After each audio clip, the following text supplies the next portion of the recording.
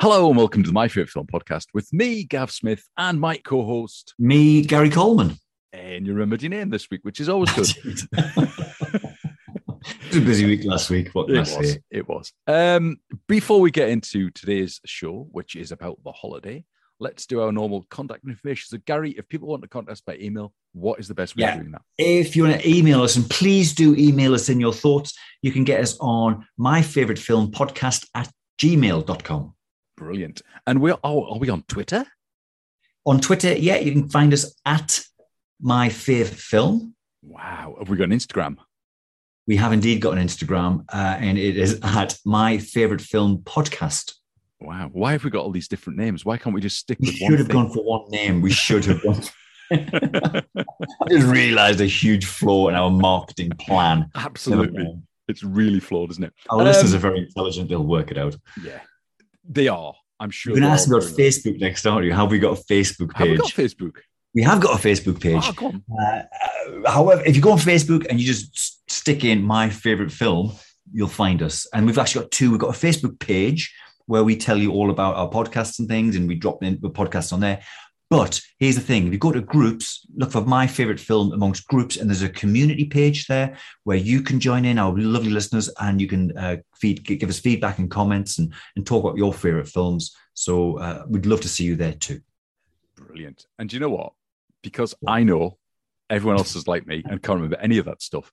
Just go to our website, myfavoritefilm.com, and at the bottom, all those things are there, the links. You just click on them and it takes you straight there. So you don't have to remember this stuff. I think I talked over you saying the website then. So it's www.myfavoritefilm.com. But it certainly is. Well done. Well done. Thank you. Very professional. I'm here to help. If you want to support us, the best way of doing it is if you pop over to Apple Podcasts, Spotify, or Good Pods. All those platforms let you leave a 5-star rating and a review. Those 5-star ratings and reviews help us get found by other listeners because there's a wonderful algorithm thing that does it. I should know more about it because I teach computer science, but there you go. Today's show, Gary, we talked to Suzy Bennett about The Holiday. And this is definitely a spoiler-filled episode of the podcast, as per usual. What's your opinion of The Holiday before we get into it? Well, it's a film that I watch every Christmas with my wife. I think my wife watched, let's be honest, my wife watches it every Christmas, and I'm sat there stuffed full of turkey. And you don't leave the room, though, so you are watching I can't leave the room. I'm too full. It's a good film. It's a good film, and I know it's for many people it's their favourite film. So, yeah, well worth a watch. Absolutely. And Suzy wrote a whole Edinburgh show about it called Gumption, which I believe is very, very good. And we talked about that a little bit in this interview. So here is our interview with Suzy. Fab. We might as well be honest with each other. Just tell me, did you sleep with her? Okay, I slept with her. You happy? Did you say, am I happy? Hello, Suzy. How are you? Hello. I'm very happy to be here. It's lovely to have you on the show. Thank you very much for coming along. Hiya, Suzy. Hiya. Hi. Gary. Nice. Well, I say in real life, it's nice to see your face. Yes. I've had cards with Coleman, haven't I? And yapped on. Could you just tell us a little bit about yourself, what you do, your relationship with film, that type of stuff, just to let the listeners know who you are before we start? My name is Suzy Bennett. I'm 45 years old. It's a shame you can't see me because you could compliment me. I don't look it, but that's because I've got a fringe. I live in Devon. I'm a very proud Janner. I speak like a female Hagrid. I'm a comedian and tour guide. And I love the cinema. My favourite thing to do is to go to the cinema by myself on an afternoon when there's hardly anyone there. And I used to have an unlimited card where I used to go about 6 times a week. Wow. And plan my whole day around watching 2 films, and it's the best thing ever. I just love escaping into movies. Isn't that the biggest luxury, sitting in a cinema in the middle of the day? Love it. Never get a chance to do it, but I wish I could more often. But now my cinema's got all reclining chairs, so it's even like They're the best cinemas, the ones with the reclining chairs that you go right back. It's great. Right, tough question. Can you give me a quick plot synopsis of this film that we're about to talk about? What film are we about to talk about, Gav? Sorry, what film are we talking about? I forgot to say that. What was it again? Oh, it's Jaws, isn't it? No, The Holiday. The Holiday. The What can I Holiday. say? It didn't win awards. It wasn't groundbreaking. It was cheesy. It was predictable, but I absolutely love it. It's mainly about two women who exchange their homes. They're both suffering heartbreak in different ways. And they decide over the holidays, over the Christmas and New Year, they're going to change places. So one of them gets to go to LA in a posh house. The other one gets to go to a little cottage in Surrey. They've both got very different lives and they meet each other's friends. And it is absolutely life-changing. Ooh, life-changing. Right. Yes. I can say that with pure confidence. It's life-changing. Okay, we'll get into that, definitely. So is that why it's your favourite film, or is there some other reason why this is your favourite film? It didn't actually become my favourite film until a few years after I'd watched it, because the first time I'd seen it was in the cinema. It came out in 2006, and I always loved Nancy Meyers films. Nancy Meyers, she was responsible for Private Benjamin. She did It's Complicated, What Women Want, Baby Boom, loads of classics, and Something's Gotta Give, which is anything with Diane Keaton in it is brilliant. But she brought this film out in 2006. I went to see it in the cinema with my friend, and about 10 minutes towards the end, the fire alarm went off in the cinema, and we all had to file outside, and we were waiting for 45 minutes, and we decided to give up and go away. So we didn't actually watch the end, but we just decided, well, they're all going to live happily ever after. So we didn't actually finish it. So it wasn't until years later I actually watched all of the film. But it became one of my favourites when I watched it when I was going for a bit of a tricky love life situation, and I realised that myself and the Kate Winslet character had so much in common, and I drew on her experience and decided that, yes, I need to be more like this character. Fair enough. I can imagine it's definitely a I can imagine a film for heartbreak if you're going through difficult relationships. A film for that. Yeah, I can imagine it. He says with huge knowledge of difficult relationships. Well, it's definitely empowering for women. I mean, there's two very different love stories going on there in very different ways. But I wouldn't say obsession, but my love of it comes from the Jack Black and Kate Winslet storyline rather than the Jude Law and Cameron Diaz storyline. But they're both very different. Yeah, they are very, very different storylines, and I think there's a lot to be said about the way those two storylines don't link or do link. I suppose there's a lot in there. We'll probably come back to that. So when do you watch it? Is it all the time? Just stick it on because there's nothing else to do, or is it a rainy Sunday afternoon film there? When do you watch it? The rainy Sunday afternoon thing is usually Columbo for me. I love watching Columbo. Fair enough. I love Columbo. I love an old movie on a rainy Sunday afternoon, but this film is more of a having 3 bottles of red wine with my mate kind of film, because it's usually on at Christmas. It is kind of labelled as a Christmas movie, but I think there's not that much Christmassy stuff going on in there, really. So you can watch it. There's no cheesy montages of people making cookies and going out to get trees and that stuff. But my best friend, we've been best friends since we were 14 years old. And it wasn't until years later, in 2015, I did an Edinburgh show which was loosely based around The Holiday. And one day she sat down and said to me, I have something to tell you. I've never seen The Holiday. And I was like, what?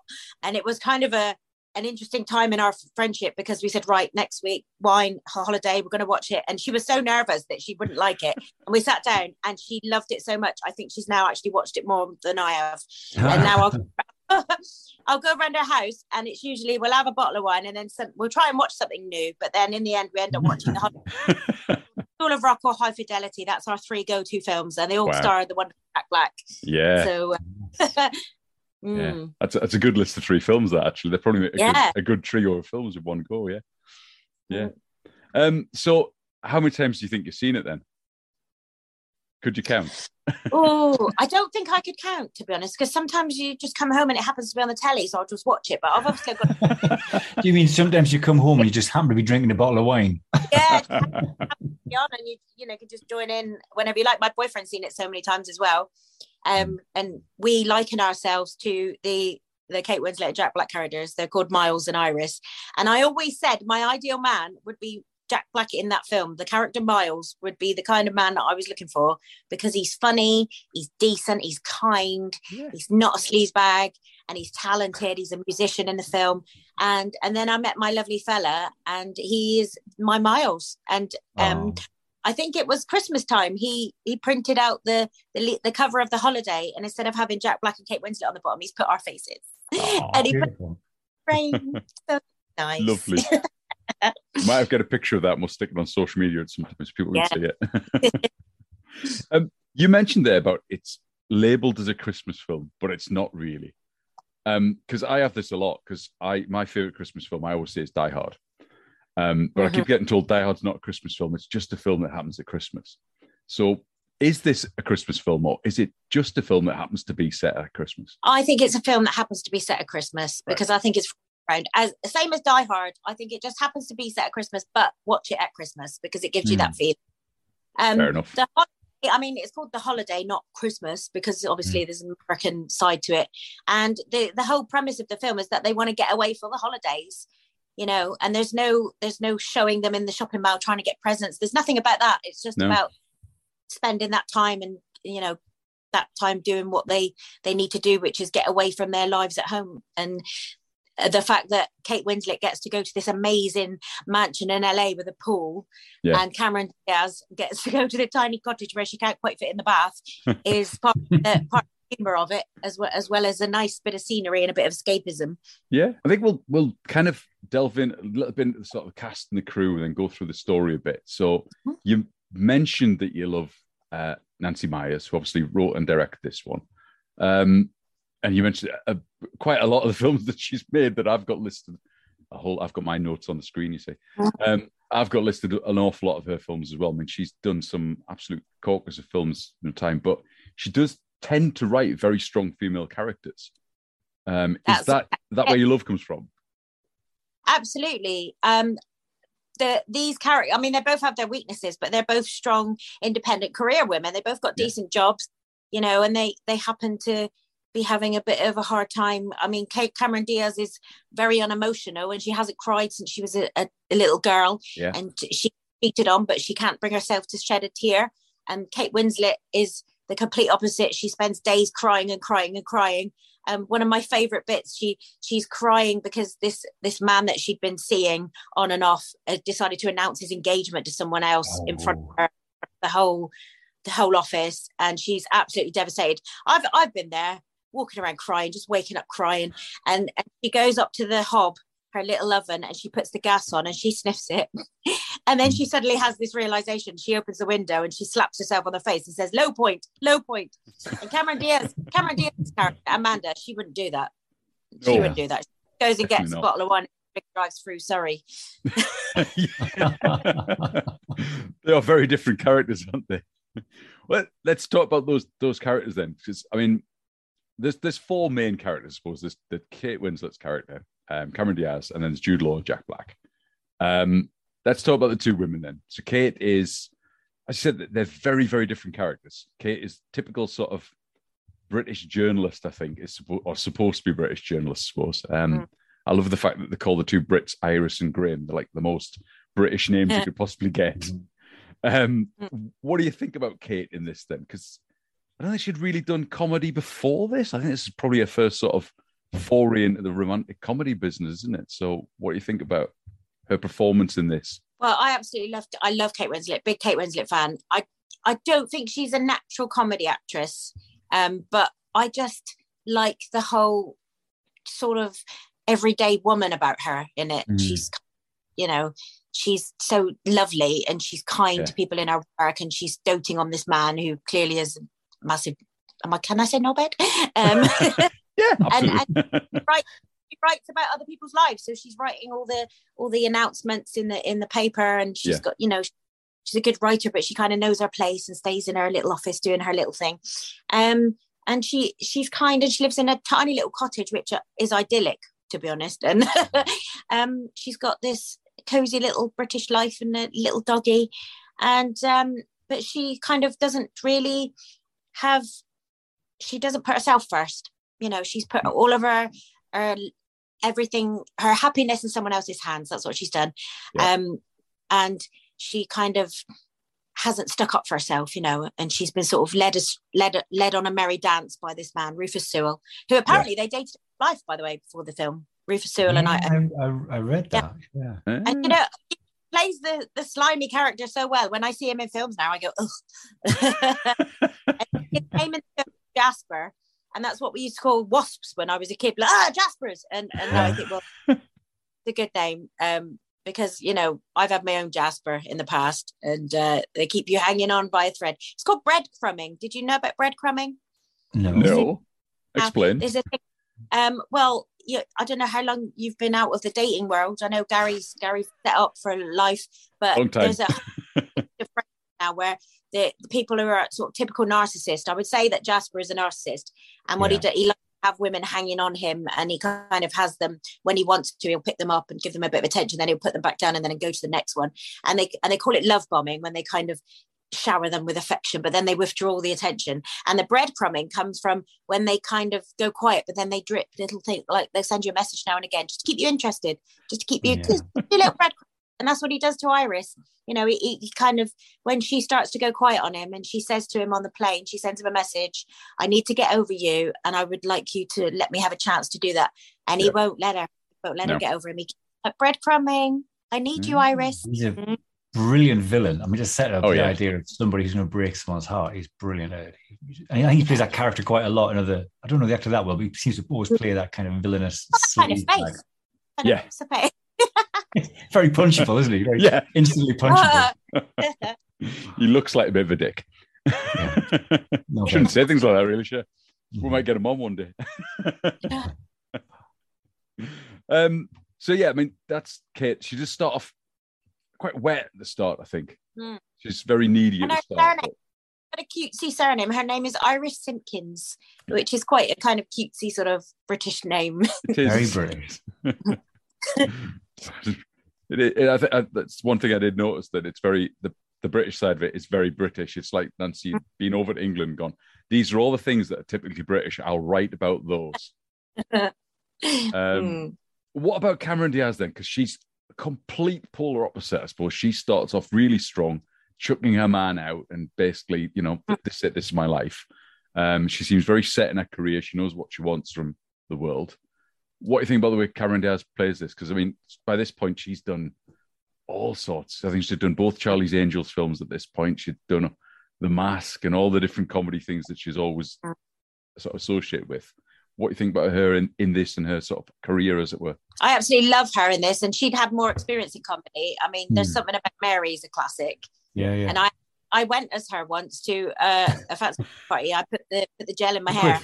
My friend stopped. And everyone knew who I was immediately. I did have some gel, so I didn't do it the same way she did it. But there's not that much. I mean, she's funny anyway. She's got a brilliantly expressive face, and she's just beautiful and gorgeous and glamorous. So and funny. Great job. She obviously makes a lot of money. She's got amazing clothes, beautiful house. And she's got this man who she's like, come on, just tell me you cheated on me, right? And he keeps denying it. Yeah. And there's a wonderful moment where the gardener is doing the bushes and they're having this argument. And he's like, come on, you totally slept with her, tell me. And the gardener's like, no, don't. He's shaking his don't say it.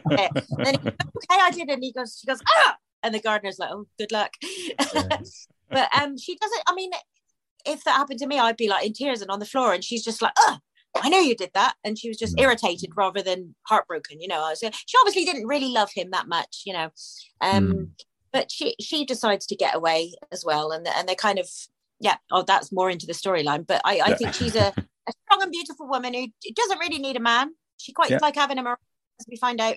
Jude Law, she likes to look at him, and she doesn't pull any punches when she says, should we have sex? And he's like, oh, go on then.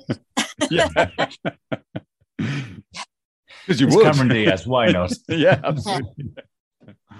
Well, let's talk about Jude Law and Jack Black, because obviously they're the main sort of male characters in this. But I mean, poor Jack Black doesn't get. I think he's very underused in this film.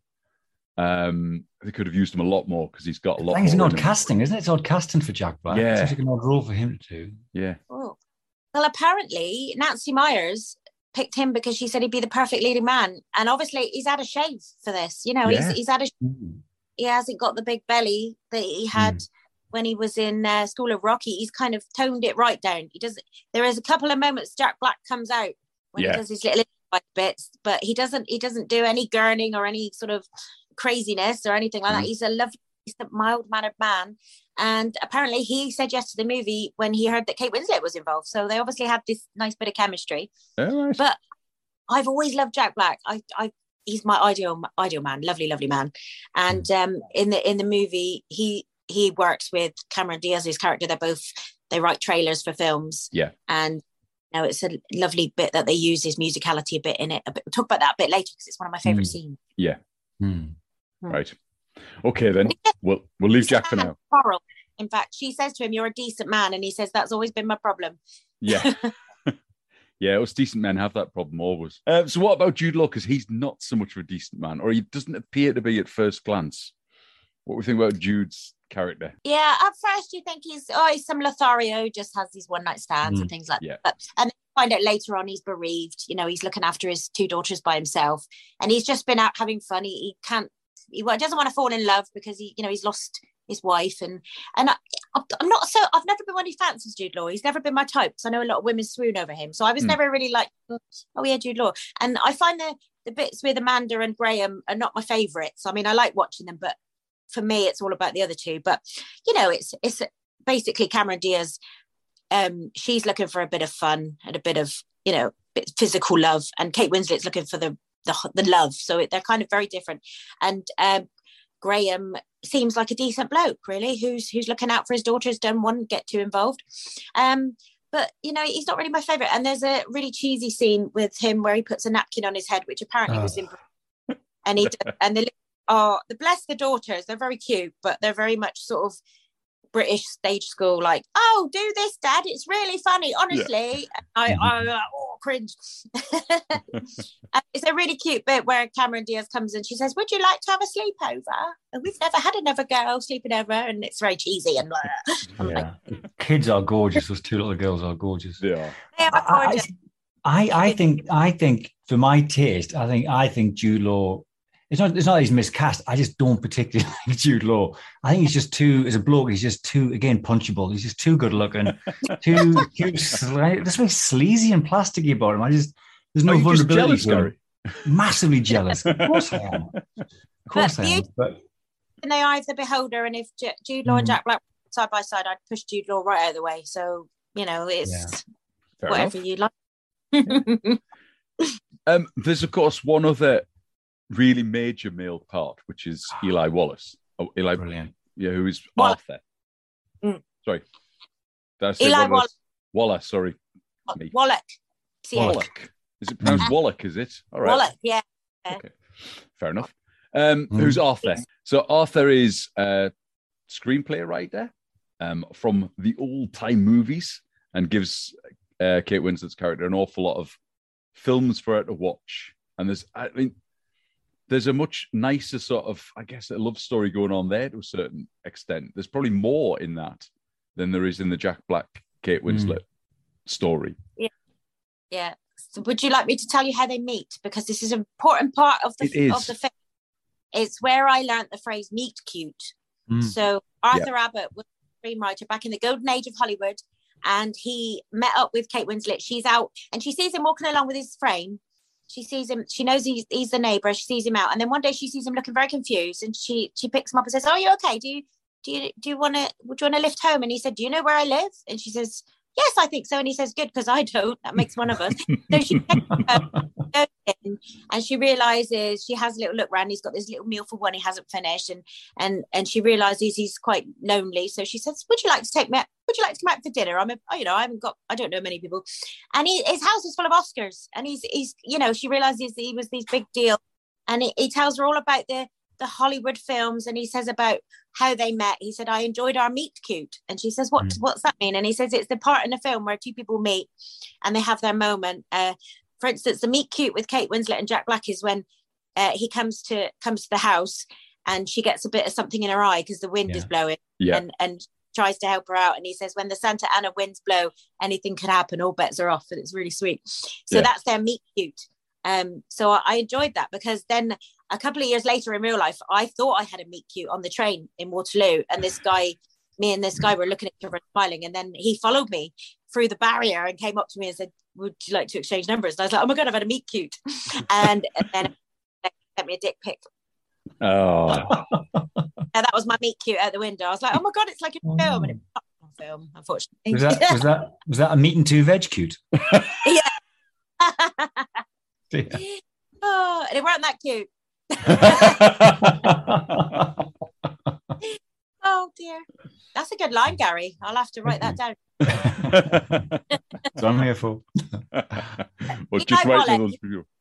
Yeah. He celebrated his 90th birthday on the set, and they celebrated it with him. And he's no longer with us, bless him. But him, Iris, and Miles, their characters and their relationship is one of the things that makes me love this film. Yeah, I love him in the film. I think he's absolutely brilliant. Yeah. I love him. Yeah, it's so gorgeous, so cute. Yeah, I think that's it could almost be a film in itself. That bit on its own, you could kind of extend that. Anybody's clever with editing, if they want to edit out all of the Jude Law and Cameron Diaz bits, just make it. That would make it so much easier for me and my friends on Red Wine Night. We could just watch that. The Cameron, the Kate Winslet cut. So there's obviously two other males, one of whom gets very little time at all, which is Ethan, played by Ed Burns. And then, of course, there's Rufus Solo, we mentioned earlier, who plays Jasper. Ethan is pretty much, he's there at the start. He does his little looks to the gardener, and that's pretty much it. He's gone for the rest of the film, isn't he? Yeah. He's history. Yeah, he's not really got a big part in this at all. So we'll just gloss over him, I think. What do you think about Rufus then? You've said already that you think he's, well, I think Gary said he had a punchable face. I think you said he was knobhead. What do you think about Rufus in this? He's just so blatantly taken our feelings and treated them like a football. That's what he's done with Kate Winslet, and she's let him do it because he keeps her with these promises. He keeps breadcrumbing her the little things like, oh, you know, we'll be together, but, and you know, the complete slap in the face that the engagement is announced in front of everyone, and she had absolutely no idea. I mean, you think that would be the end of it, but he just keeps on. Oh, I need you, Iris. Oh, and he says, oh, do you remember when we did this? And she's like, oh, you remembered that? And he gets his way back in. He worms his way in. And then he suddenly turns up in LA. Yeah. And I need you. And she's like, so the engagement's off. And he's like, And then suddenly she has this realization. Yeah. And that's the moment. And that is the moment. The word of the film is gumption. Because Eli Wallach, Arthur Abbott, has taught her all about the leading ladies in the films. She's watched all these films he's lent her, and he says that the leading ladies in the films had gumption, and she realizes she needs a bit of gumption in her life. And there's a bit in the film where she's out for dinner with Arthur, and she tells him all about the trouble she's having at home. And he says, the thing is, in films, there are leading ladies and there are best friends. And I can tell that you're a leading lady, but you're behaving like the best friend. Yeah. And she says, I have been in therapy for years and no one's ever explained that as well as you just have. That's brilliant. And she says, of course, you have to be the leading lady in your own life, for God's sake. Yeah. And that's when later on in the film, she realizes that when she had a narrow escape with Jasper, she's just realized he's going to keep doing this. And she says, I think you need to get out. I think I have. And he says, what's come over you? And she says, oh, I think I have something resembling gumption. And then it all goes very cheesy. And she does a little dance and the music comes on. And that piece of music is actually called Gumption, because I may or may not have downloaded it as a ringtone. That means you have. As the triumphant line, she says, I've got a life to start living and you're not going to be in it. Yay, Gumption. Yay. Yeah. Brilliant. And that, incidentally, Gumption was the name of my Edinburgh show that I did, which was loosely based around the holiday. Ah, right. I realised that so many people like this film, you know, secretly. It's definitely a guilty pleasure, because I remember one time doing the show and I'd introduced it at the beginning and I said, oh, you know, have you seen the film The Holiday? And I remember there was a very trendy teenage boy with his girlfriend and he was sitting in the front like, looking really cool, and he just shouted out, I love that film. It's like, brilliant. So many people love it. They won't admit to it because, you know, it's not won any Oscars, but cool. Life-changing. It's not one of those films that's classed as a cool film, let's be honest. You wouldn't get the cool kids seeing it. Yeah. No, but I was just saying to Gav, just before we started talking, I was just saying to Gav, Sophie, my wife, makes us watch the film every year. You have to watch it every Christmas. It is a loved film. That's why she's a keeper.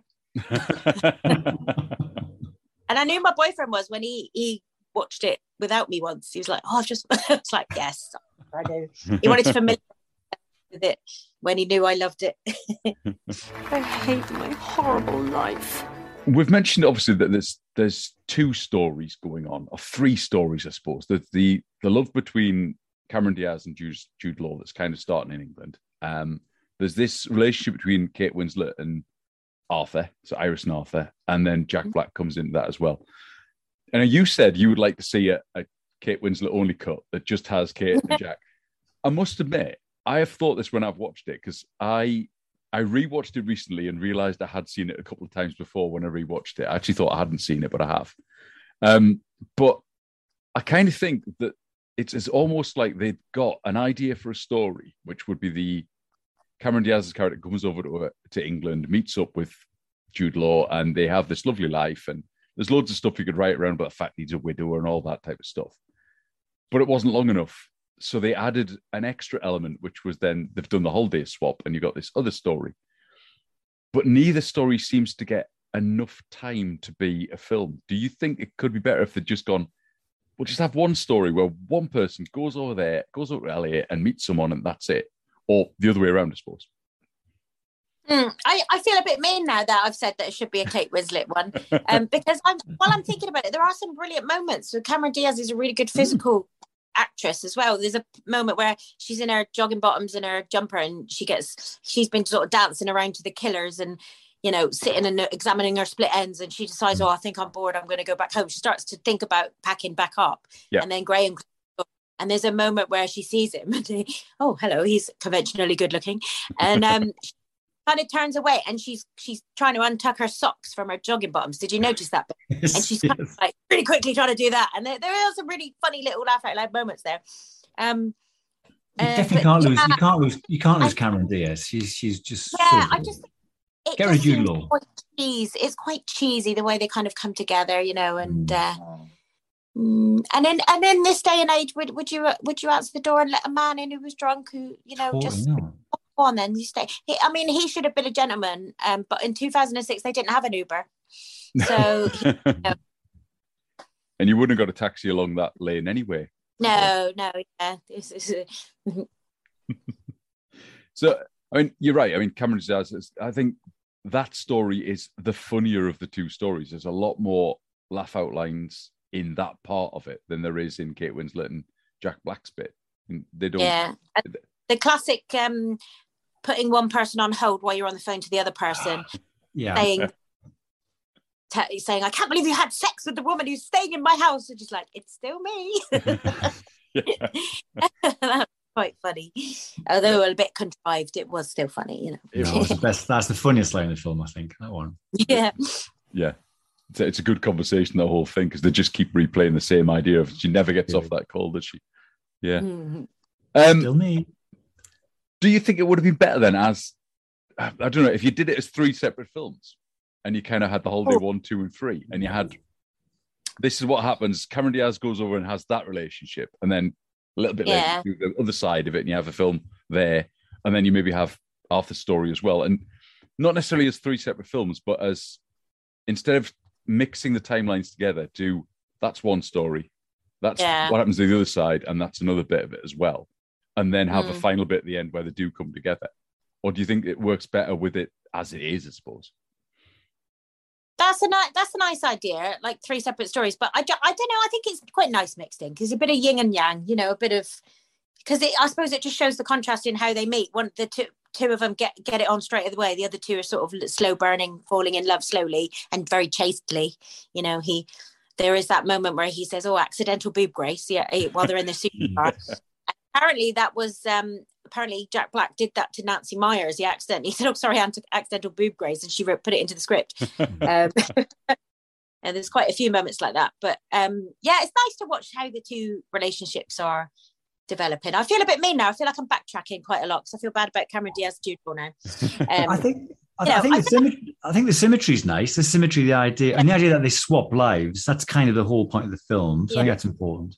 But also the symmetry of there's a huge symmetry between Kate and this kind of woman who is sort of too caring, and Cameron Diaz is a woman who can't cry, she can't care. There is a nice symmetry set up. I think that's nice. It's a very long film. I wouldn't want to make it any longer though. It really goes on for hours. Doesn't take 2 hours long. Quite long for a rom-com. Yeah. I first watched it, I missed the first 10 minutes, so that was the perfect length, really. I think the only bit I missed was them dancing around on the New Year, dancing around in the living room, which I don't really like that ending. No. It's kind of a bit, I mean, it's cheesy, isn't it? But they all come in and they're like dancing around with the canapes, and that's very sweet. But I think I just didn't really like the song they used at the end. I think it wasn't really my favorite. It kind of it seemed like it faded out rather than kind of ended on a big high. It was kind of like just petered out with this. What was the song? It was, this could be an everlasting love. I don't really know what it's like, but it's not my favorite. You prefer the fire alarm ending where everyone just has to leave the building very quickly. Odin gets it and goes. Yeah. Well, how would you have ended it then? Rather than having them all get together in one big happy family at the end with the kids and everyone's there, how would you have? What would have been your ideal ending for the film, other than a fire alarm, obviously? It was probably the perfect ending, to be honest. But I think I would have liked some kind of seeing into the future situation, like, do they move to be with each other? Is it going to be one of those long distance? Does Jack Black say, "Come on, Kate Winslet, come and live with me in LA," sort of thing? I mean, I like to think that happened in the end, and I don't know where. I mean, maybe the two little girls can have the cottage when they grow up, and we'll just cottage there. But they all end up living in LA with a lovely swimming pool, and Arthur Abbott lives forever. Arthur Abbott makes a film of it. That would be what they call it these days, meta. If Arthur Abbott made a film about what had happened in and then you're watching that film, so it all pans out and you're in the audience watching it. Oh man, that would be it. That's a meta ending. I like it. We'll not go through the entire film because, as Gary's rightly said, it's quite a long film. But if we were right, you've got the video stuck in your video player or your DVD player, whatever it is. We'll put it on. We're allowed to press fast forward. Where do we first stop? What's the first scene you're going to stop at when we're fast forwarding through? It's the first thing you have to see. Is it if you haven't seen it before, or just generally? Just you're going to watch it on one of your drunk nights with 3 bottles of wine in you, and you've got to speed up some of it because you haven't got enough time to watch the whole thing. Where's the first scene you have to stop to watch? I will fast forward to when Kate Winslet arrives at the house and runs up the stairs, jumps on the bed and shouts "Yippee!" and goes out and sees the pool and is just completely overwhelmed. It's like, yes, because this is where I'm going to be staying. And I would go on that bit because she's so happy. She's like, I've got away. This is the best thing to do when you have heartbreak. Go somewhere else, get new scenery, see new people. And she actually says that as a speech in it, where she says, where she confides in Jack Black about what's happened, and she says, you go away and then suddenly little pieces of your soul start to come back and people make you feel worthwhile again and meet new people, and that's just really lovely. And it all starts jumping on the bed and realizing she's jet lagged, and then suddenly she can just press a button and the blinds come down and she's like, oh yes. We do a lot of Airbnb holidays, and when we get there, if the house is like half decent, we replay the scene, go yay. Otherwise it's like full of dead rats and things. Just cockroaches. Okay, then so first scene then is we're going to watch Kate Winslet getting into a lovely home. So we'll press fast forward again. Where we stop next? She's opening the door and it's Jack Black, and he works with Amanda, and she says, she's gone away, and he's picking something up, I think, or something like that. And then Ethan's laptop, isn't it? Yeah, yes, that's it. And then the storm is brewing, and she gets something in her eye, and she's just looking gorgeous. She's not made an effort. She's just wearing lounge clothes, and it's just beautiful, isn't she? And then he helps her out with the eye, and then he says when the Santa Ana wins, and that's the meet cute, and that's a lovely little bit. Yeah. Yeah, Oh, it is. It's lovely and he seeing goes that, actually.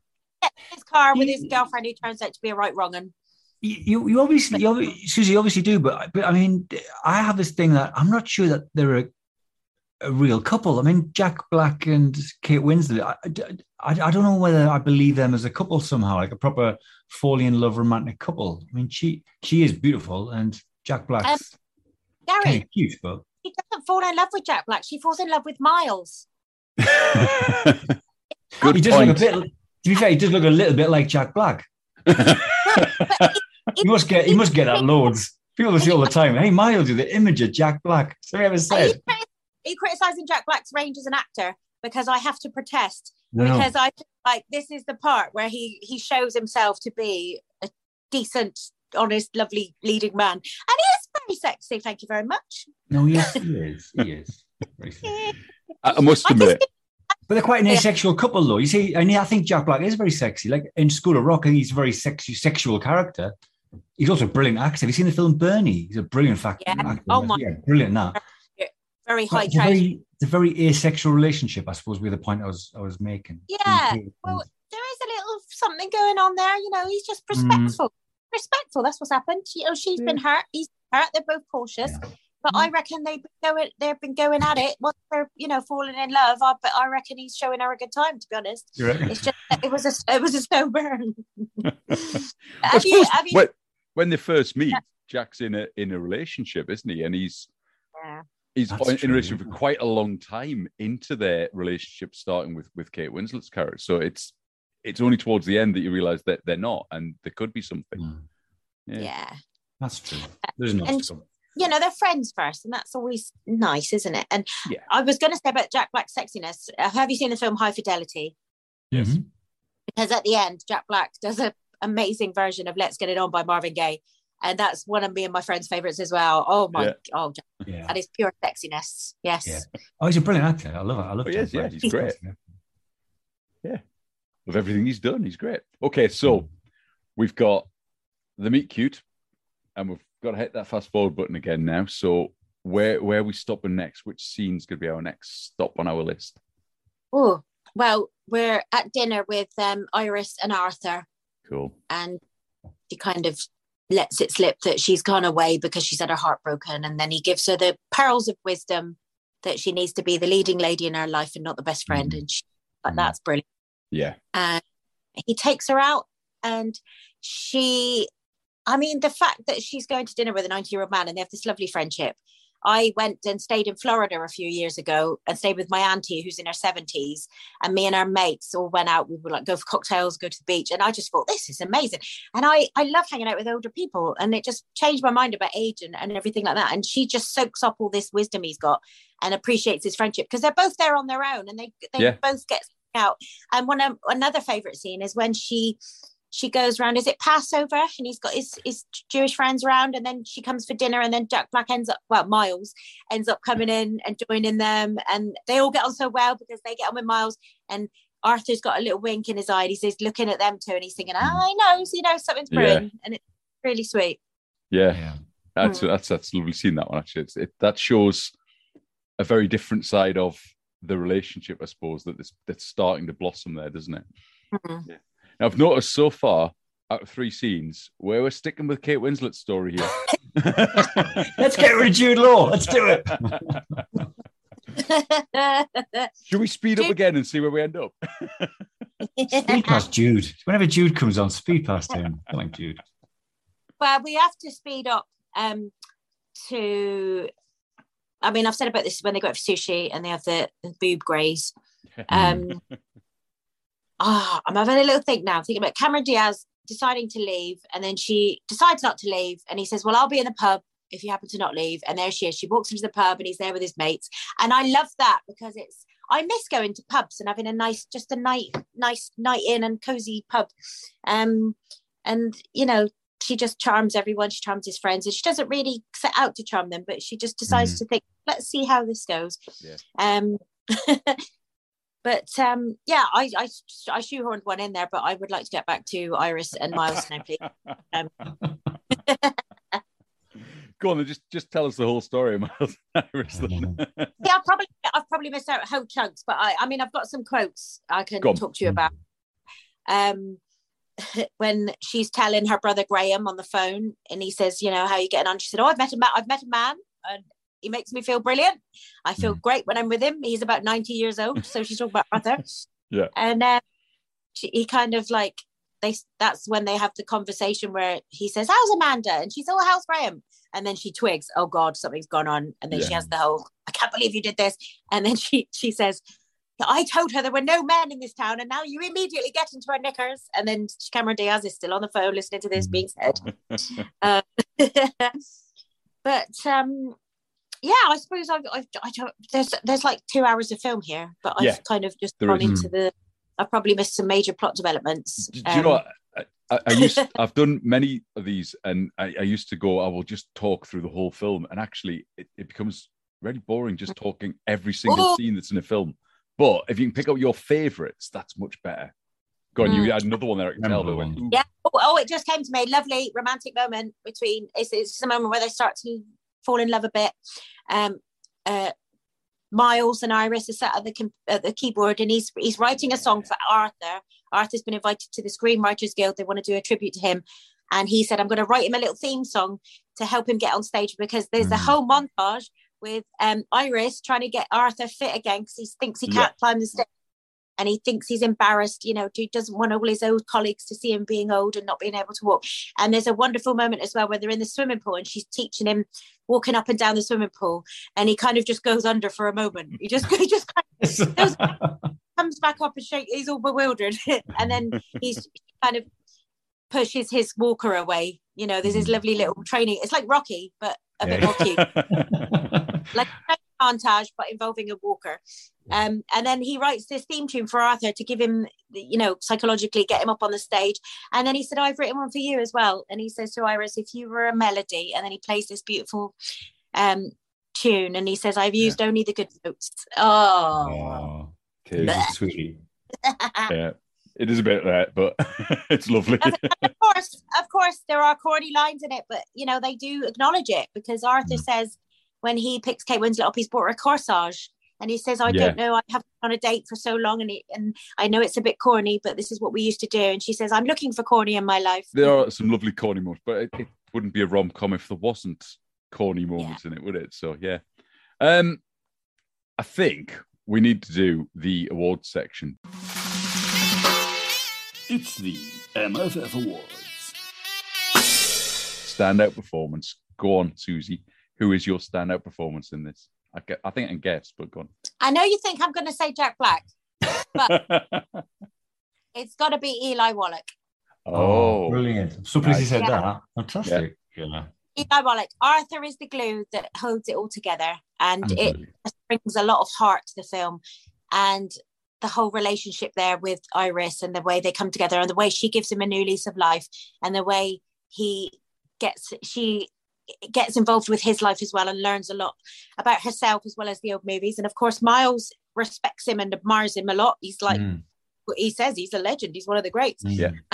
Just the whole thing, and when he gets up on stage at the end, and it's just lovely, and it makes me cry every time.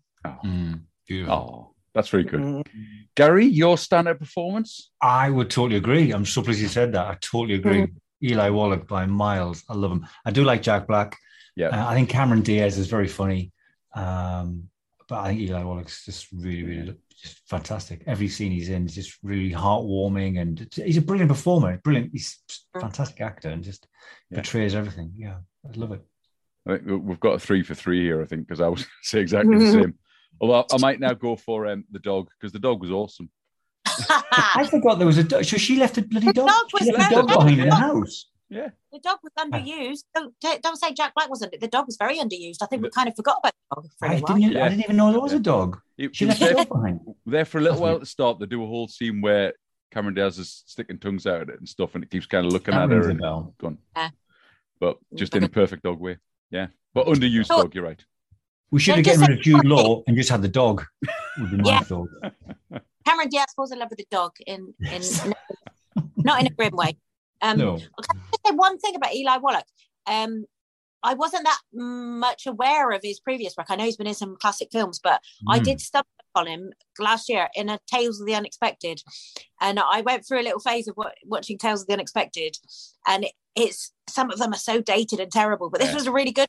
Eli Wallach was a guy who was being robbed, and it turns out he kind of outsmarts this man who comes in, and he's still quite old. He's kind of, I want to say he's in his sort of 60s or something when it was, but it's really good. And I was like, oh my God, it's Arthur Abbott, but he was playing a completely different sort of, quite a sort of sinister character. He's just a classic actor. I feel I need to watch more of his stuff. I know he was in Westerns and stuff. And he's brilliant. But a lot of Westerns. Mm-hmm.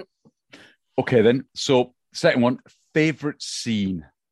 I think you've said a few, but go on, what's the absolute favourite? I've picked a scene that makes me laugh, as well as, obviously it's Iris and Miles, and they go to the DVD store, and Jack Black does his Jack Black thing. Yeah. Where he's picking up DVDs and he's singing the soundtracks, he's singing the themes, and he does Jaws, he does Chariots of Fire, and then there's a moment as well, but I'll talk about that in a moment because I think you're going to talk about cameos, aren't you? So I'll talk about that. I love that because it's just Jack Black being Jack Black, and he's making her laugh. It's a natural laugh, and he's sort of, am I embarrassing you? But I love that, and I was just like, that's the kind of man I want to be with. He's funny and he's making her feel good, and obviously that scene doesn't end well because he ends up seeing his ex with the new man outside. But the whole nostalgia of going out for a DVD and the excitement of picking one. Yeah. I mean, I imagine that scene was absolutely improvised. I can't imagine that was written. That was Jack Black completely, wasn't it? And even the point where because he sings the lines about am I embarrassing you singing all these songs? He sings at the tune of the theme he's doing it. Jaws, classic. He says 2 notes and you got a villain. And Chariots of Fire. That scene apparently was filmed in a real Blockbusters. And all they did, they went to a real Blockbusters. They just took out all the DVDs with Jack Black and Kate Winslet. They had to get rid of them all so they wouldn't be in the background. And then they just filmed it. Yeah, because that would bother me if like Titanic was in the background or something. It would bother me because I remember. I don't know. Do you watch Friends? Because there's a couple of times in Friends where they're in the same season that Tom Selleck is in it. They talk about Magnum. They mention Magnum PI, and I'm like, you're not allowed to mention Magnum PI because Tom Selleck is real in your light because he's there, and it freaked me out a bit. Like, why you mention Magnum PI? That's him. And there's a girl going, it doesn't exist. But the Chariots of Fire, because he's very clever vocally, Jack Black. You can't take that away from the man when he does the fire and he goes, that he just played really well. There was an old, I don't think it was SNL, but I think it was one of the old American chat shows years ago before Jack Black was really, really famous. He used to do a little sketch where he'd go into it. Do you remember Tower Records where they used to have the listening stations? Yeah. Where you the headphones on, and Jack Black was stood there and they filmed him saying, oh, the station's broken, I'm going to sing it for you, what would you like me to sing? And he sings the songs, and he sings Kiss from a Rose by Seal, and it's just beautiful. It's so good. Brilliant. I must admit, you've stolen my favourite scene. So Gary, have you got a different one, or are we the same one? My favourite scene, and I think it's the funniest bit, is it's the bit where, and Suzy mentioned it, where Iris rings up her brother, Jude Law. Yeah. Unfortunately, Jude Law's in the scene, which annoys me a little bit, but she rings up her brother, and we discover that he's slept with Cameron Diaz, but Cameron Diaz is still on the line. I think Cameron Diaz is so funny in that. And Kate Winslet works really well, I think, as a sort of straight person. Her anxiety, that anxious person, makes the Cameron Diaz still here funny. I love it. Favourite one-liner or favourite line? I know there's loads of quotables. When she slaps her face and says low point, I think we've been there. I think we've all been there. But I think the one about the leading lady, it's got to be the one about the leading lady. Of course, I should be the leading lady of my own life, for God's sake. It's like, come on, get some gumption. So, it's empowering. Come on, we are the leading ladies. And when I did my Edinburgh show, that was part of my blurb for my show. Can I read it out, the blurb on the back of the leaf? Go for it. Suzy loves the escapism of the movies, but has realised she was playing the part of the best friend in her life instead of the leading lady. Now she's rewriting her own story, ditching the old script, killing off surplus characters, and finally discovering that little thing called gumption. Way! Brilliant. I like that. I think I got 1 4-star review. Hey, that's brilliant. 4-star. Gary, have you got a favorite liner? I think the most memorable line is, again, I agree with Suzy, the most memorable line is that, be your own leading lady. That's a great thing for life. I think it's just a great thing to take through someone's life, especially if, I suppose, for us, I write and I'm in that kind of world. And I suppose I kind of imagine myself being a leading man in this world. He says, sitting in his shed. But of course, if you are the best friend, there's room for you too, because that's why they have best supporting actress as well. I mean, don't worry if you are the best friend. There's still room for you. For instance, one of my best friends in another film, which I would have loved to have talked about, but we don't have time. When Harry Met Sally, Carrie Fisher is the perfect best friend in that. And one of my other favourites is when she says, "Someone's staring at you in personal growth." That's one of my favorite lines in a film, and that's by Carrie Fisher. I would have loved a film with Carrie Fisher and Bruno. Forgotten his surname now. The other two that get together. A separate film with those two would have been amazing as well. Yeah.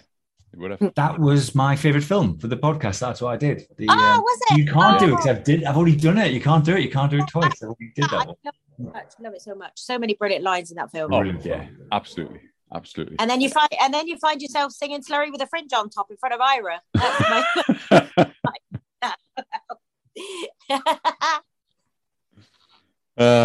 right. I think my favorite one-liner isn't a one-liner. You stole it earlier. It was it's the non-audible one. It's the gardener when he just does that look to Ethan to go, just don't do it. It's not a line, but it's just a wonderful moment. It's not even a scene, it's just a snippet, and it's perfectly done.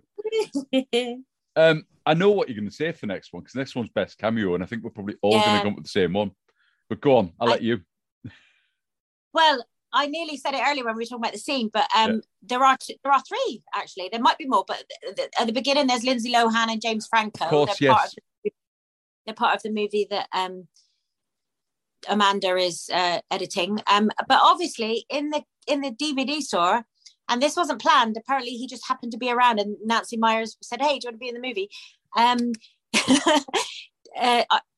So Miles is looking at the DVD covers. He picks up The Graduate, and he's, "Where have you gone, Joe DiMaggio?" Like that. And then suddenly you see Dustin Hoffman is also in the DVD store, and he looks up and he says, "Yeah, you kind of, if you don't listen to it, you can't hear what he says." But he says, "Oh, I can't go anywhere." And that, so he just sort of shakes his head and says, "Oh, I can't go anywhere." And if you blink, you'll miss it. Yeah. But I love it. I love it. That's mine as well, I must admit. So, Gary, have you got a different one? Or well, you can't beat it, really, can you? Dustin Hoffman in a 2-second cameo playing the part of Dustin Hoffman. Yeah. And the idea that was actually genuine. He was just walking past. He's friends with Nancy Myers. He wandered past. I'd love to live in LA. Where you just go to the corner shop and Dustin Hoffman pops in. He's in Blockbusters, and it's fine. Blockbusters, yeah. When we had Blockbusters, of course. Yeah. Cool. Yeah. Which could lead us on to the next one. What's the one thing that dates the film the most? This is what.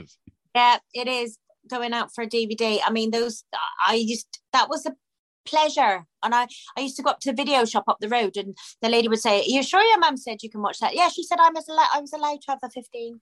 And my mum would just give me a number, trust me, and I'd go up and that because Netflix and Amazon Prime, you sit there for hours trying to choose, and then you just video shop, you just go in and there it is, whatever, and it's exciting. I miss that excitement of going in and choosing a DVD.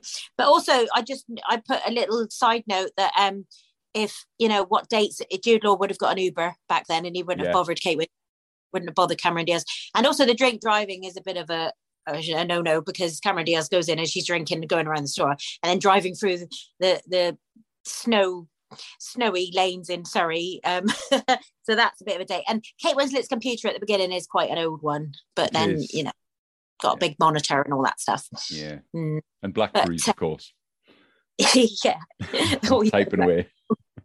Yeah. What about you, Gary? What would you say dates most? Well, the Blockbuster thing and the technology always dates stuff. But for me, do you know what it is? It's Airbnb. I mentioned on Airbnb. The idea that you could just go on the internet and meet up with some stranger and swap things, like, oh my gosh, that's crazy. Yeah. And well, I do Airbnb all the time, and it's just Yeah. such an easy thing to, such a thing to do. It's not weird at all. So I think Airbnb has kind of ruined the premise of the film a little Yeah, I bit. suppose so. Yeah, you couldn't do it now, could you? Because you just get. Well, we all do it now, so it's not We all amazing. do it. Yes, It's it's not nothing. amazing. That's fine. Yeah, yeah. Must admit, I'm going to go with the Blockbuster thing because Yeah. geeky fact, it is actually 17 years since YouTube started today. Wow. So if you imagine Wow. that when this film was out, YouTube didn't exist, but everyone now who's growing up, everyone sort of the kids coming through now have never lived in a world without YouTube. So of course they've never lived in a world that had blockbusters. So I think it's got to be that, hasn't it? Yeah, there you go. Do kids still say video? Because I've noticed that through this, we kept saying video. You'd rewind the video back to the video. Do No. young people still use video? Has it become like a thing, or do they just? Or is it just My those? mum says tape it. She says, "Oh, I've taped it." Yeah, The phonogram. Get the wax phonogram out. we still Yeah, if tape I things in my rewind- house. If I rewind something, she says, "Oh, wind it back. Would you want to wind it back?" And then if I go to delete something, she said, "Oh, I've rubbed it off. Rubbed it off." Yeah. No, Oh. kids don't. It's all just they don't know what they're watching now. They just stream. Everything's on stream. They live their lives 2 minutes at a time now. That's the thing. Yeah. Why they get bored in lessons. There you go. Absolutely love old movies, though. This is, I think, Yeah. one of the charms of the film as well. She's watching all the old movies. I love a bit of Hitchcock and everything like that. Oh, and did you know there was an inaccuracy in the film? You probably noticed it. A lot of people say about it online. But Arthur Abbott says that Cary Grant was from Surrey, and he wasn't. He was from Bristol, and apparently that's not. I don't know where he got that from, so that's not right. But yes, but we can forgive him that. That's fine. Absolutely. Yeah. He was an old man. He just forgot. Yeah, That's all it was. just forgot. I met so many people. Illustrious career in the movies. Absolutely. He was the guy who wrote Kid on the Who's Looking at You Kid. So Yes, he was. So, Yeah, that on. yeah. Without that line, that film would be nothing, would it? Let's be honest. Exactly.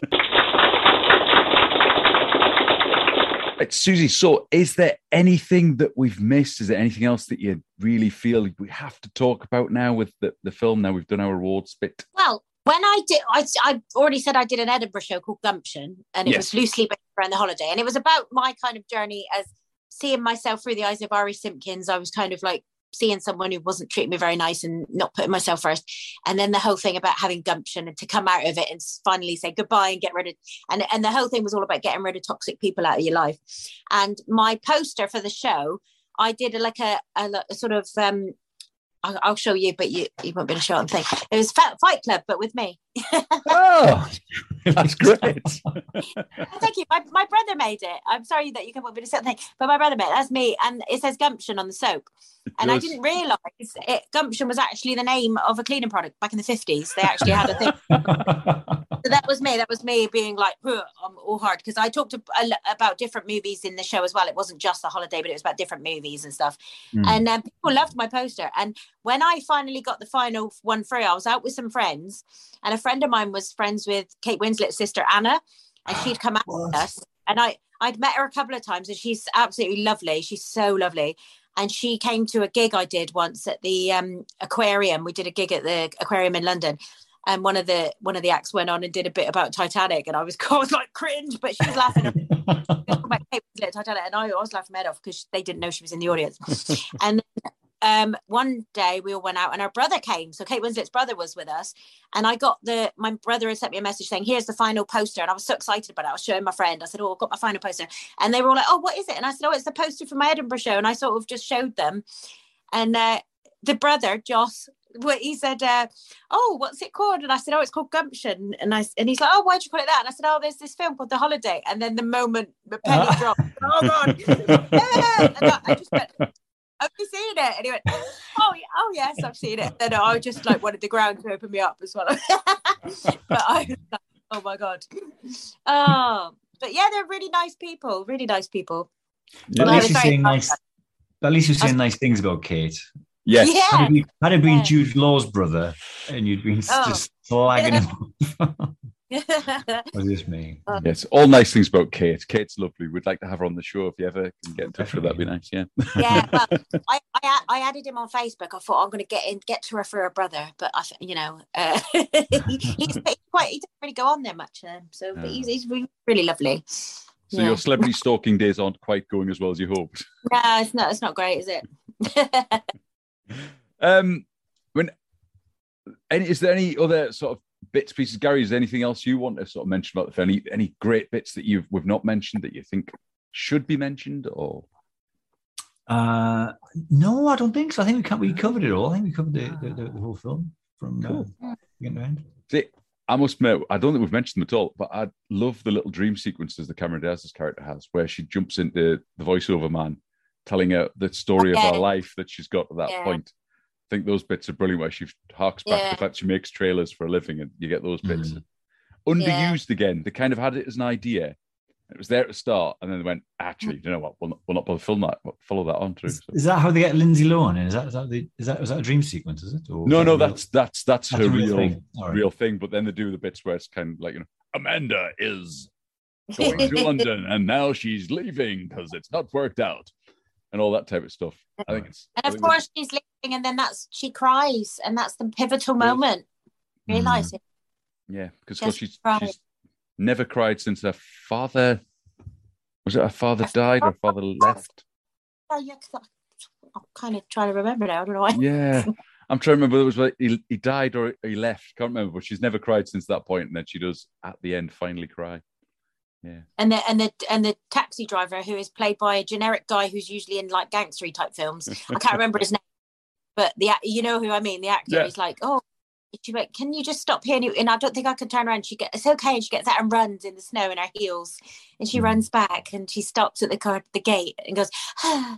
And then she runs in and there he is crying. Graham, he's crying as well. It's lovely. It's a lovely end. Bless you, Jude. But favourite thing, and also this is a gif that I like to use quite a lot, is when they go to see Arthur and Miles comes running in just at the right moment, and he sits down and he looks at her and he says, "You look beautiful," and it's like really genuine. "You look beautiful, by the way." And then he says, "Hey," and then he says, "I sorted it out with Maggie. She's gone. That's it. It's over." And then he said, "What are you doing New Year's Eve?" And she said, "I'll be in London." And he says, "Well, if I was in London, would you go out with me?" or something like that. And then she said yes. And then he gives her a little kiss. And then she looks away all smiling, and he does a little fist bump. He does a little fist bump. That's a gif now. I use it quite a lot. It's like when something good happens, it's like, yes. That's a good gift to use, I would have thought, yeah. I might start using myself. They probably went home and rutted like hogs after that, but it was all very... You've ruined it. You've ruined it. So nice. Oh. That's a very different gif. Oh, dear. Right then, so it's about 16-year-old film. How do you think it holds up? Is it dated, other than what we've already said about Airbnb? How do you think it holds up in today's modern climate? I think the message, it's a film with a message, and I think the message is still great, empowering women and, being the leading lady in your own life, and also talking about the old movies, which I think is great. We need to keep those old movies going and keep people appreciating the golden age of cinema, as they keep saying. I think it holds up. I think in these days of safety and things, though, that maybe Amanda should have not had sex with him on the first night. Maybe she should have said, "Well, you sleep on the couch," and we'll, because he could have been a mass murderer, Even leaving him sleep on the couch, not the best idea. These days, obviously, would have got a taxi home or something, or she could have said, "I'm sorry, I don't know you. Go and sleep somewhere else." But you do know this whole thing. He kind of did force himself in a bit, didn't he? He didn't really say, "Oh, sorry, go away." He said, "Oh, well, there is a bottle of brandy, and also, is it all right if I come in," sort of thing. And it's like, so that's a bit problematic, but we'll take it in the spirit with which it's meant. There is this thing on the internet that apparently there's this kind of like sort of thing where they think Jude Law's character is actually a serial killer, and he's setting the whole thing up. There's this sort of dark version of the film where he murders Cameron Diaz. The whole thing. If you watch, you go, it does kind of make sense. He's just some sort of psychopath. The other one is that Cameron Diaz and Kate Winslet, this is another theory, they're both dead. Kate Winslet kills herself at the beginning of the film. Cameron Diaz has died. And then the whole thing is actually them in their moment of death, and Arthur's died. It's very dark version of the film. I think I may have ruined the film for you, Suzy. Sorry, but there's conspiracy theory. That. Because I mean, she only sniffed the gas once. Surely that wouldn't have done it. You know, she just takes one step. That's very upsetting. I also saw something disturbing. I mentioned Friends earlier, but someone's put a montage of Ross with really sinister music. They've taken the laugh track, and Ross saying that. And he is wrong. And when he loses it, it's with the sandwich. My sandwich in the fridge. Yeah. I've seen that. It's hilarious. Yeah. Oh yeah. Well, I suppose. Thank God for the lovely music in the holiday. Thank God for that. They should change the music for the Jude Law scenes to sort of creepy psycho music and just turning up the house. They only need 2 notes, right? 2 notes. Yeah. Absolutely. That makes a villain. Right. Big question, and it's tough. I know now because I've done it myself, but I've asked so many people to do it. Can you sell this film to me in about 30 seconds? Well, try. You know, give me a moment. Ready? Mm-hmm.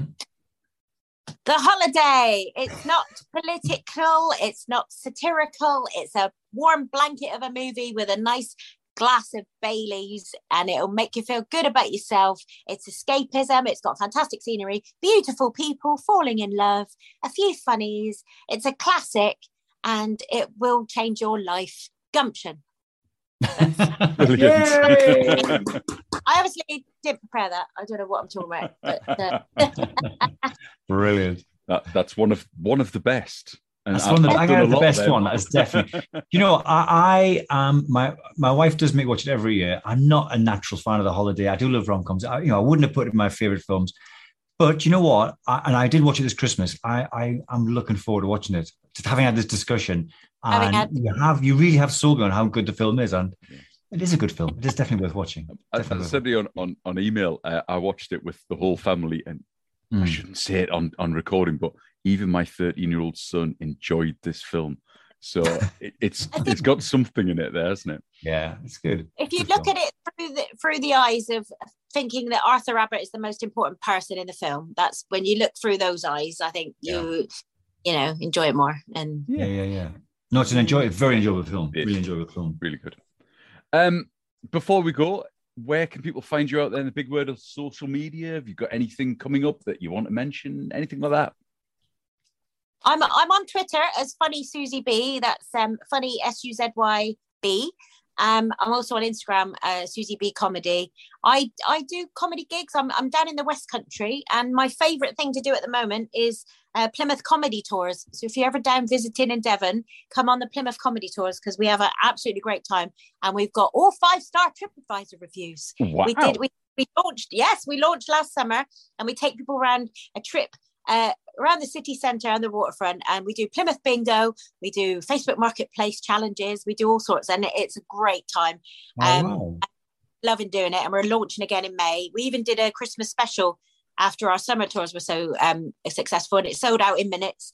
And we had a great it's me and 2 fellow comedians. We've got a Facebook page, Plymouth Comedy Tours. If you like that and have a look at what we're up to, that would be cool. Come down and visit Plymouth. It's great. Have you been? Not for a while, but I might come down now. I'll bring the family down. We'll book on. And can I just say, any listeners, I hope, Suzy, you don't mind me saying this, anybody who hasn't seen Suzy's comedy, Suzy is one of my favourite comedians ever. You just got to go and see Suzy. She's so funny. She's absolutely brilliant. And yes, she has paid me to say that. No, seriously, she's brilliant. Absolutely love your work, Suzy. It's very kind of you. Thanks for doing the show. As well as being a brilliant comedian, you're one of I know the word nice is a bit but no, don't say I'm nice. That's horrible. What I will say is decent, because Iris tells Miles he's, and you are one of the most decent people. And I have had car journeys with you where I've been like, my life is terrible and my love life. And then you said to me that when you meet the right one, it's easy. And you said that to me. And then I did meet the right one. And I was like, Gary Coleman was right. He's a very wise man. Do you know what I should have said? I should have mentioned something about being the leading lady in your own life. And if you only had more gumption, that's what I should have said. I just quote all movies. I already knew it in my own heart. I just needed to believe it, Yeah, but we kind of met in a slow burny way because we kind of stumbled across each other. We had mutual friends, and he'd been to a gig I was at, and we kind of over 2 years we kind of saw each other, and then two of my friends said, "Oh, do you know this guy?" And I was hosting this award ceremony. He manages a pub, and his pub won this award at this ceremony. And he came on stage. He'd had a few beers, and he shouted that he loved me. And then a few months later, one of my comedian friends says, "Oh, I've got a perfect man for you," and told me it was him. And I said, "Oh, he's the guy who told me he loved me at the thing." And he said, "Oh yeah, he's a fan of yours. He's been to one of your gigs before." And I was like, "Oh, okay." And at the time, I was like, I don't know, don't really want to go out with anyone. And then he kind of like during the lockdown, we added each other on Facebook, and because another friend had mentioned him as well. And then he kind of came to a few of my Zoom gigs. And then when we did our first gig outside, he was at the gig, and I did this whole bit about liking large men with beards, and he was in the audience, and I knew I liked him at that point. He phoned me up that night and asked me out, and we went for a pasty. And then on our anniversary, we went to the same pasty shop. They gave us free pasties, and they'd put a pink plaque up because they were doing this art installation where people from Plymouth were putting memories, and they put pink plaques in the window. It was part of this thing to do with the museum. So we had one up saying about our first date with the pasties and that. Aww. And then we were even in a book called Lockdown Legacies, and I wrote our story, and it's beautiful. In this book about You Had Me at Pasty. And my Zoom gigs when we couldn't go out, and I put the subtitle was Zoom, just one look and my heart went boom. It's been a year and a half now, and I've never been so happy and settled, and he's just lovely. So I've got no more Jaspers in my life. I've got Miles now. Oh, good. Brilliant. I'm glad of that. Very glad. It's good. Good. It's nice. Right. Right. Sorry. Hey. Beautiful way to end. Discussion of rom-coms. Yes. With a real romantic comedy. Yeah. You as well. And you, Gav. Nice. Yes, very nice to meet you. Thank you very much for coming on the show. Pardon? Hope to see you in real life at some point. That'd be nice, yes. One day. I'm going to come down to Plymouth and get on the tour. Have you seen this? Chariots of Fire, loved it. Cling, cling, cling, cling, cling, cling. Such a great score by Vangelis. He took electronic scores to a new level. It was groundbreaking. I'm going to test you on this later. Okay, Driving Miss Daisy, Hans. Very unexpected. Do you remember how great it was? Roodle-dee-doo, scroodle-dee-doo, roodle-dee-doo, sassy. Love it. Is this a bad game? No. Okay. Keep going. Sometimes I get self-conscious about my ra-da-da-da and scraddle-da. Are you embarrassed by this game I've started to play? Okay. It's not elaborate. I can go loud. Ba-dum. 2 notes, and you've got a villain. I don't know what to say about it. Totally brill. Uh-oh. Where have you gone, Joe DiMaggio? I bet you didn't know. That was all written for the movie. It was a score, technically. I did know that one. Can't go anywhere. Oh, my God. Thanks for coming in, Suzy, and talking about the whole day.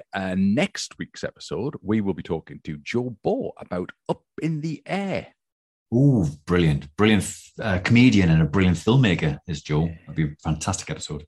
And a great film about a guy with balloons on his house, isn't it? No, it's not that film. Oh, no. It's the George Clooney one, isn't it? Yeah. It's the George Clooney one. Yeah, okay.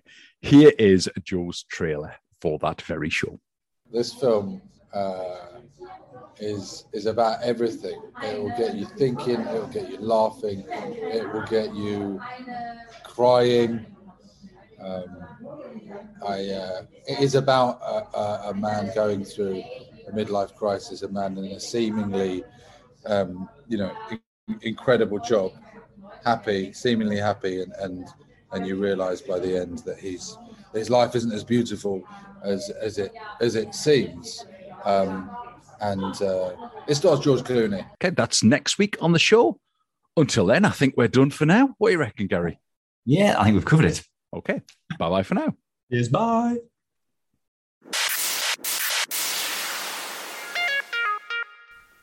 Finally, thanks to Acast for hosting the website and to Max Smith for the theme tune composition. To get in touch with the podcast, remember that website is www.myfavoritefilm.com.